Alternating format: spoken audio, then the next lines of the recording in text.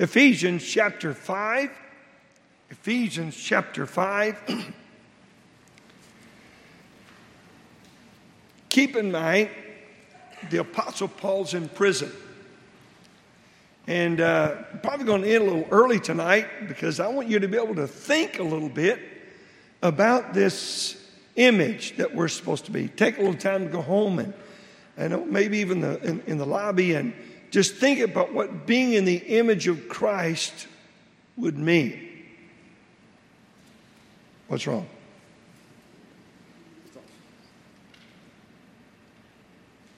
I did not do that. Technology out of this world. That's when I use a paper Bible, okay? Just make sure I can read it. It never goes away.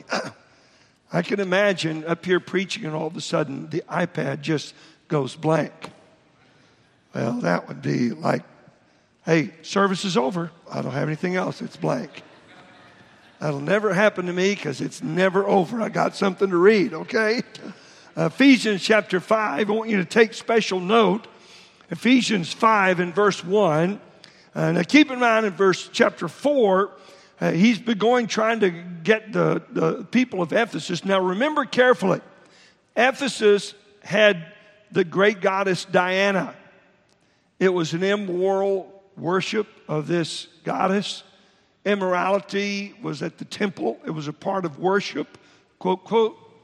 And so many of these people came out of this worship of Diana. And so you're going to notice here in the putting off, you're going to notice some things that all of us would take note of. And you're going to see the way he says it to make it real clear. But then there's some things to put on to add. And so I just want you to notice tonight in verse 1, he says, be ye therefore, in other words, as a result of chapter 4, you're beginning to put things off and put things on. I don't know what that is. How many more interruptions can we have tonight, okay? All right, okay. Ephesians chapter 4, you'll notice in verse 1, he says,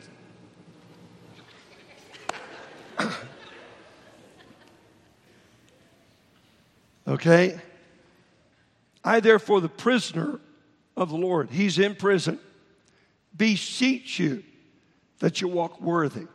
That's his goal. I want to encourage you to walk worthy. That's what he says. And then he goes into the portion about putting off and putting on. Now, let me just sort of say tonight, how many of you know what the NFL OTAs are? Okay? They're the organized team activities, the very beginning of practice. Always in June, late May, early June.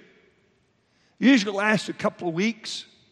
It's when they put in the new offense or the new defense.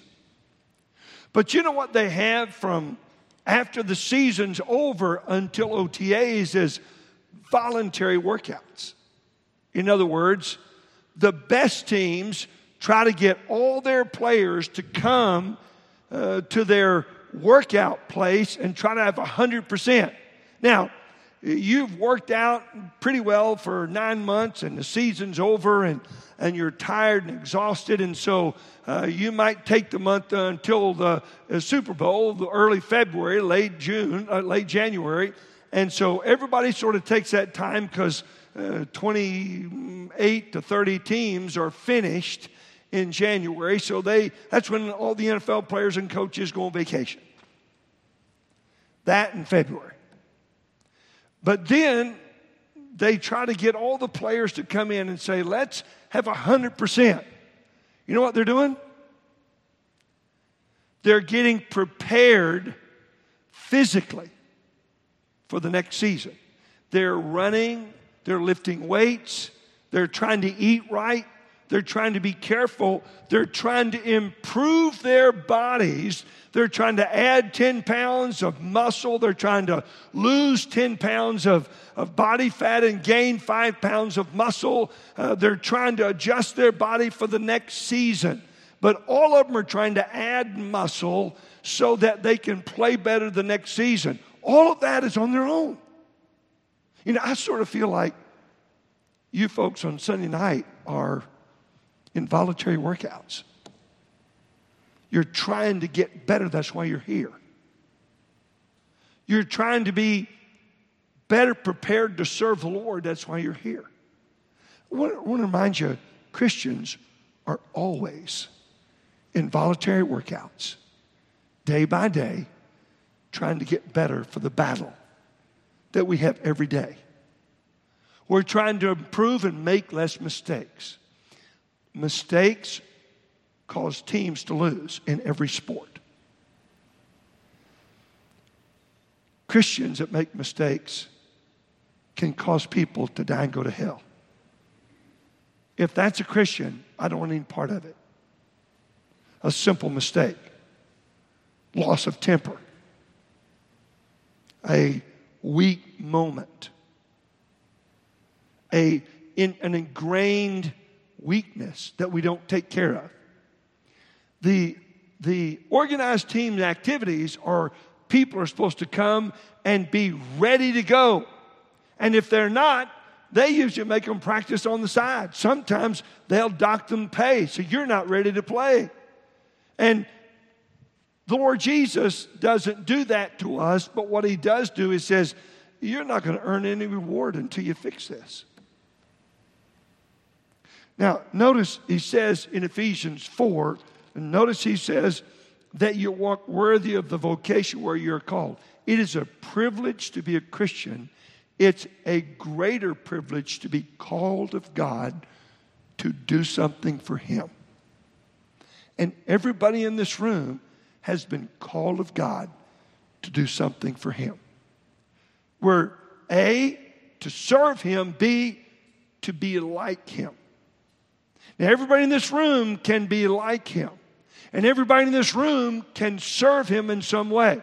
You might say, well, I'm on a cane. I can't do much. Everybody in this room has got a purpose in this life, whether it's to pray for the lost or to pray for our missionaries. Everybody in this room has got something you can do to serve the Lord. Are you doing it? Number one. And number two, are you becoming like Christ? So, having said that, now look at chapter 5 in verse number 1. Be ye, now he's sort of drawn attention to things they can do in chapter 4. Evangelists, and they're to build the saints, and they do all these different things. What you'll notice in chapter 5, he starts on becoming. Notice what he says. Be ye therefore, as a result of you've become a Christian, you're trying to walk worthy, you're trying to be like Christ, be ye therefore followers of God. This word follower in the Greek text is the word mimetes. It's to mimic. Have you ever seen someone sit there and a child and another child's talking and he says the same thing and he keeps saying, it's irritating. And if you and I are like Christ, we're irritating to the world. Because you don't act like us. That Christ loves people. I love you. I don't want to hear that. Leave me alone. Be ye therefore followers of God as dear children. We're children of God. And when you think about who you are, it ought to make a difference in our life. I am the child of the creator of the universe. I want to please him. I want to walk worthy. So I'm going to put off some things and I'm going to put on some things. So notice he says in verse 2, walk in love. Now watch. We all know what it means to walk in love. As you walk, you love people. You love people around you. You love the people in front of you, behind you. There's no one that you don't love. Now follow. As Christ also hath loved us. That's the way every Christian is to walk. That's why when people get crossways of each other, we're not walking worthy. That's the reason whenever at work you don't like somebody, you go a different direction because you don't like them, they don't like you. It's not walking worthy. There is no quarter or exception to the rule of walking in love as a Christian. for any of us. So as you're here tonight and you're voluntarily trying to be more like Christ, you're in voluntary workouts. Notice what he says. He says, as Christ hath loved us and hath given himself for us, an offering and a sacrifice to God. So you and I present ourselves. Lord, I'm yours. And Lord, I give myself to you sacrificially. I lay aside my own desires. Take your Bible and turn to Romans chapter 12. Notice, if you would, very famous verse, but notice how it applies right here. Same author, but he's saying Christ hath given himself for us, an offering and a sacrifice to God, but we're supposed to do the same thing as Christ loved us. Notice chapter 12 and verse number 1. I beseech you therefore, brethren, dear children, by the mercies of God, by the grace of God, that ye, here it is, present your bodies a living sacrifice. Okay? Lord, here am I. I give myself to you. I love you. And I love other people. So I'm going to sacrifice myself and forgive them when they don't deserve it. I'm going to go the extra mile to be good to somebody that doesn't deserve it. I'm going to be pleasant to someone that's not very pleasant to me. I'm going to work at that. Voluntary workouts. Lord, I want to do it because I love you. I want to do it because I love other people. Notice, if you would, in verse number 1 of chapter 12, he says that you present your bodies a living sacrifice. Now, in the Old Testament, every sacrifice, these Jews knew it. The Ephesians didn't really understand it, but the Jewish people knew it. They knew what a sacrifice was dead. So you and I have to die to ourselves. I have no feelings. You can't hurt me. He said, present yourself a living dead man so that no one can hurt you. You always have that bright spirit. You have the love of God in your heart because you're a sacrifice that's dead to yourself, alive unto God. Notice, holy, acceptable unto God. And then I like this phrase, which is your reasonable service. He's not asking too much. It's something all of us ought to do. It's reasonable. He died for us, gave his life for us. He says, I don't want you to die physically. I want you to die to your flesh and still live. I want you to represent me. And so we say, Lord, I present myself to you first, holy and acceptable. Are you okay with that? Now flip back over, if you would, to Ephesians chapter 5 and notice the same connotation. He says, verse 2, and walk in love as Christ also hath loved us and hath given himself for an offering and a sacrifice. He did this to his Father. Lord, I die before you. I died for you to pay Dave Pittman's sin debt. And notice what he says, a sacrifice to God.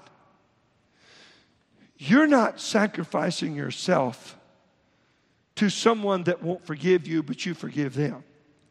You're doing it for the Lord's sake. And thereby, Lord, I'll forgive him because of you. And Lord, help me to love him. Help me to love my enemy. Lord, those that despitefully use me, help me to love them. No other religion on earth asks that. But no other religion on earth serves the God of heaven. And that's why voluntary workouts are for you and I to say, Lord, show me how I can mimic you in every way. Let my spirit, my face, let my countenance represent you. Folks, Christians are to be the most joyful people on earth. Why? You get a home in heaven. It's already paid for. But does this show it?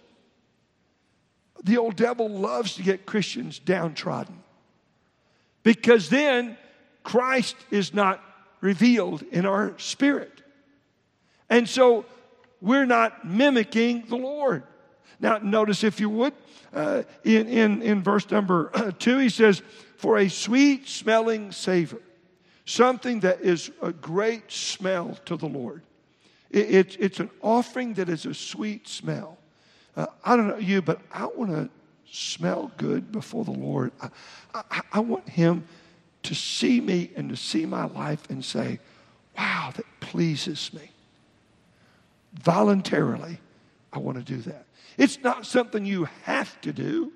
It's something I want to do because I want to walk in the love of God. So there are a lot of changes all of us ought to make. Now notice, if you would, in verse number 3, he totally changes the subject, but it is what sacrifice is. To the flesh, it's a sacrifice to give up pornography. To the flesh, it's a sacrifice to give up immorality. Notice, but fornication and all uncleanness, fornication, immorality before marriage. Notice, and all uncleanness, any kind of immorality, homosexualism, pornography, anything, adultery. Notice he says, but fornication, all uncleanness. And there are 3 things he lists that he says, look, these 3 things should never be mentioned behind a Christian's name. There are 3 things that should never be mentioned in this place by any of you. Number 1, fornication. Never. Number 2, notice what he says, uncleanness, homosexuality, pornography, immorality of any kind should never be mentioned in the same breath as a Christian's name. But now, those we would say, well, that's not me. Look at the third one. The third one says, or covetousness. You and I would look at covetousness and say, oh, well, you know, if I had to choose between murder and covetousness, I'll choose covetousness. God didn't. Covetousness to the Lord is a horrible sin. Now, there's 2 words in the Greek text, in Koine Greek, that describe covetousness, if you look at it. One, I mentioned it this morning. It's only used one time. If you have your Bible, turn to Hebrews chapter 13. You'll see the one time this word is used. Hebrews 13. And I don't think it is anything incorrect to take both words and use them for the definition of the word covetous. Notice, if you would, in verse number 5. Let your conversation be without covetousness. And you'll notice, and be content with such things as you have. Contentment prevents covetousness. Satisfaction prevents covetousness. That word is the word a lover of silver. A lover of shiny things. The root beyond it is things that shine, that attract people. Oh, I like that. That's shiny. And then it got referred to as silver. Silver shines. I can remember growing up, and there were different saddles that you'd put on a horse. And, you know, there's a working saddle. You'd get a saddle, and it would have, maybe it's just pretty plain. You would sit on it, and it was like sitting on a board, but it was covered with the leather, so you didn't get any splinters in your backside. But then there was a roping saddle, and it had pad on it. I mean, it had some pad. It was like, you know, you sit in this thing here. You know, horses riding you. It's really nice. It's padded. But then there was a saddle that you could buy that was silver plated. Oh, it had silver around the stirrups. It had silver on the back of the saddle. Silver around the back of the silver on the horn of the saddle. And you look at it and say, wow, that looks beautiful. It's no good just to ride around and let people see it.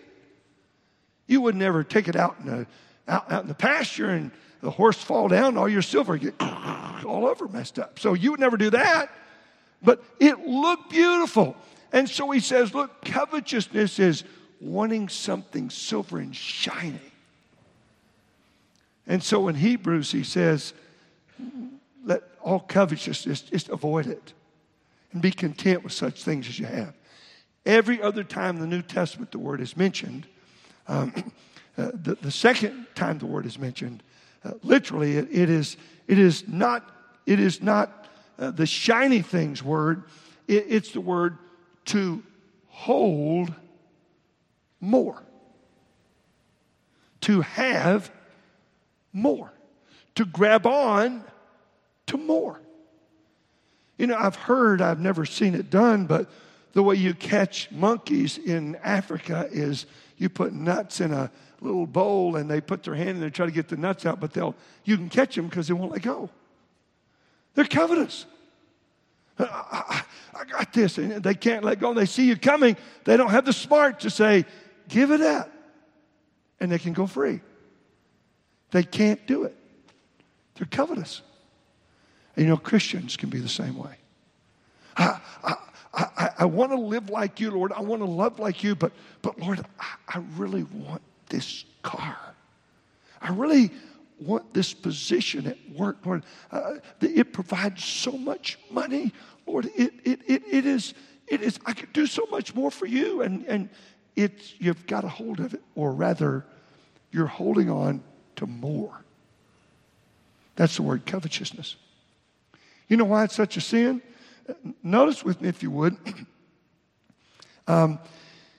in verse number 5, notice why I think it's so much of a sin. For this you know that no whoremonger, nor unclean person, nor covetous man who is an idolater. You know what he's saying?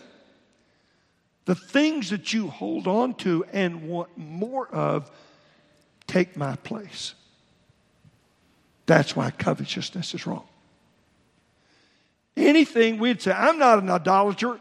If you're covetous, the Lord says you're an idolater because you want to hold on to those things and get more instead of me. That's why he lists covetousness as one of the top 3 sins in this passage. I would have never thought so.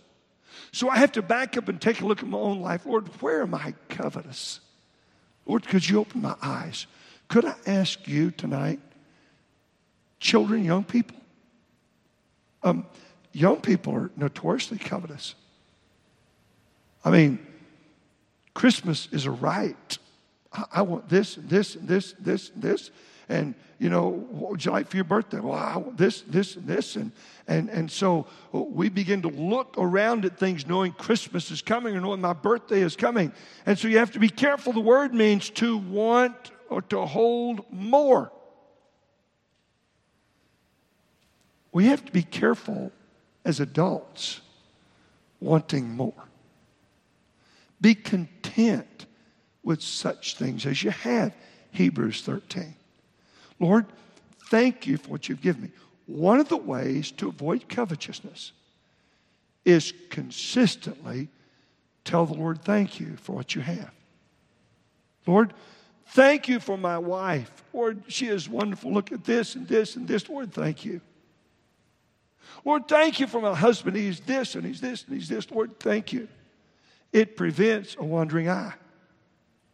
I am thankful. You're thankful for your car.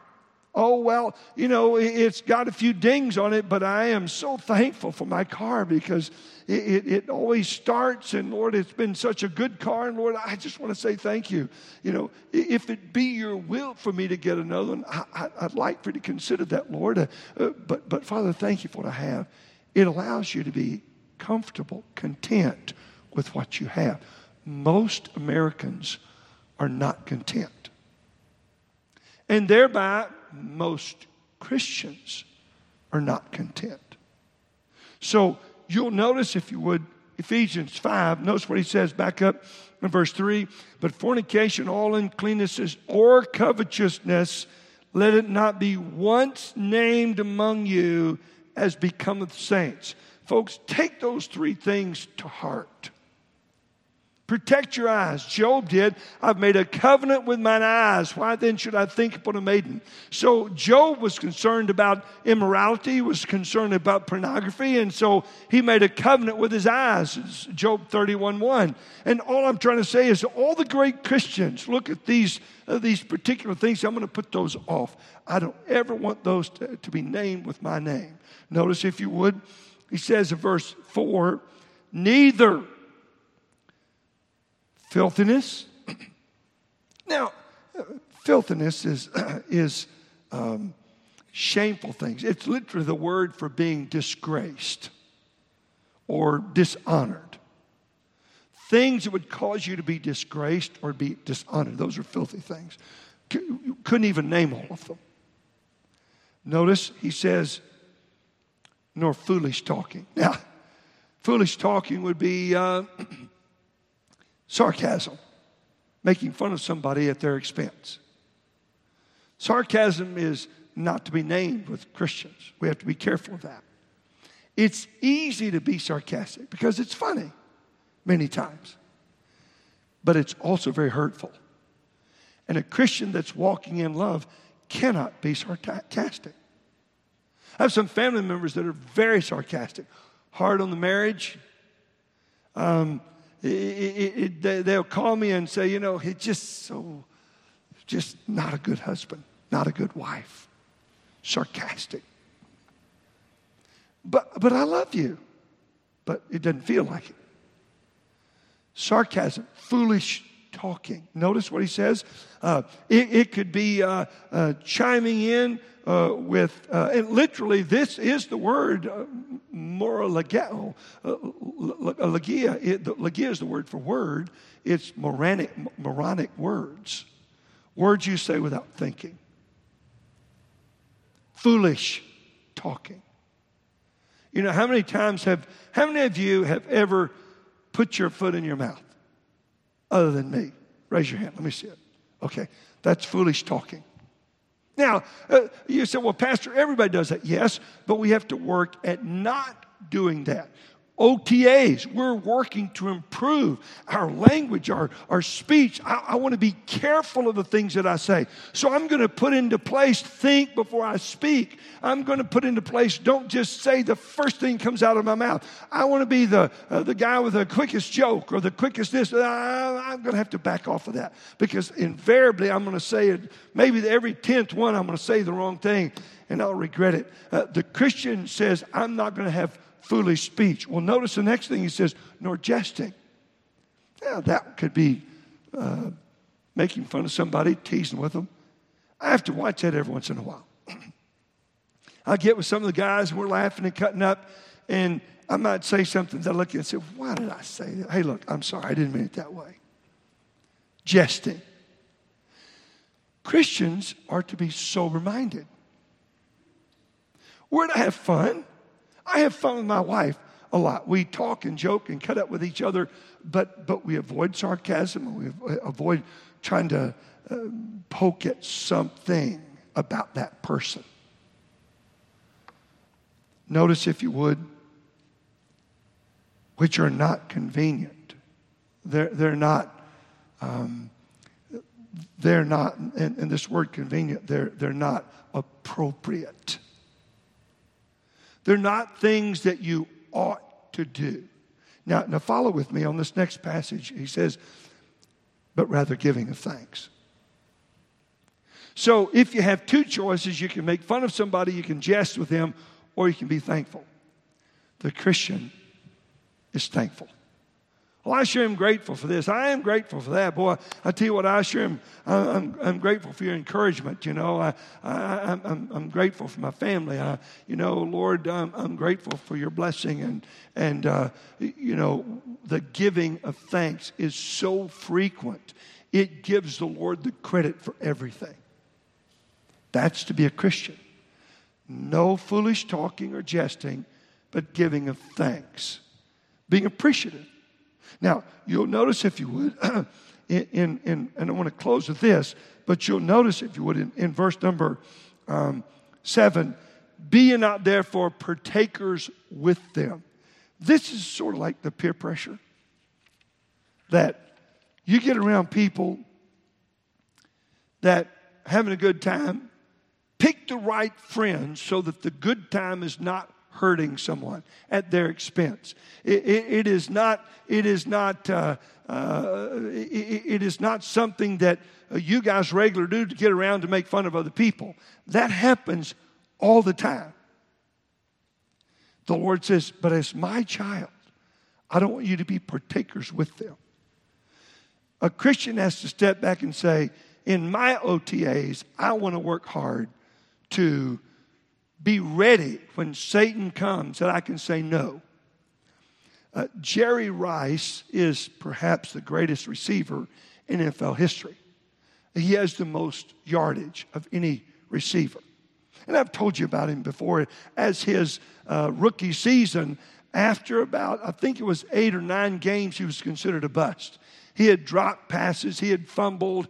He was in the wrong place. And then he just backed up and said, I've been a terrible player. I got to fix it. He looked at himself and said, I'm not what I ought to be. I got to change. And he began to work.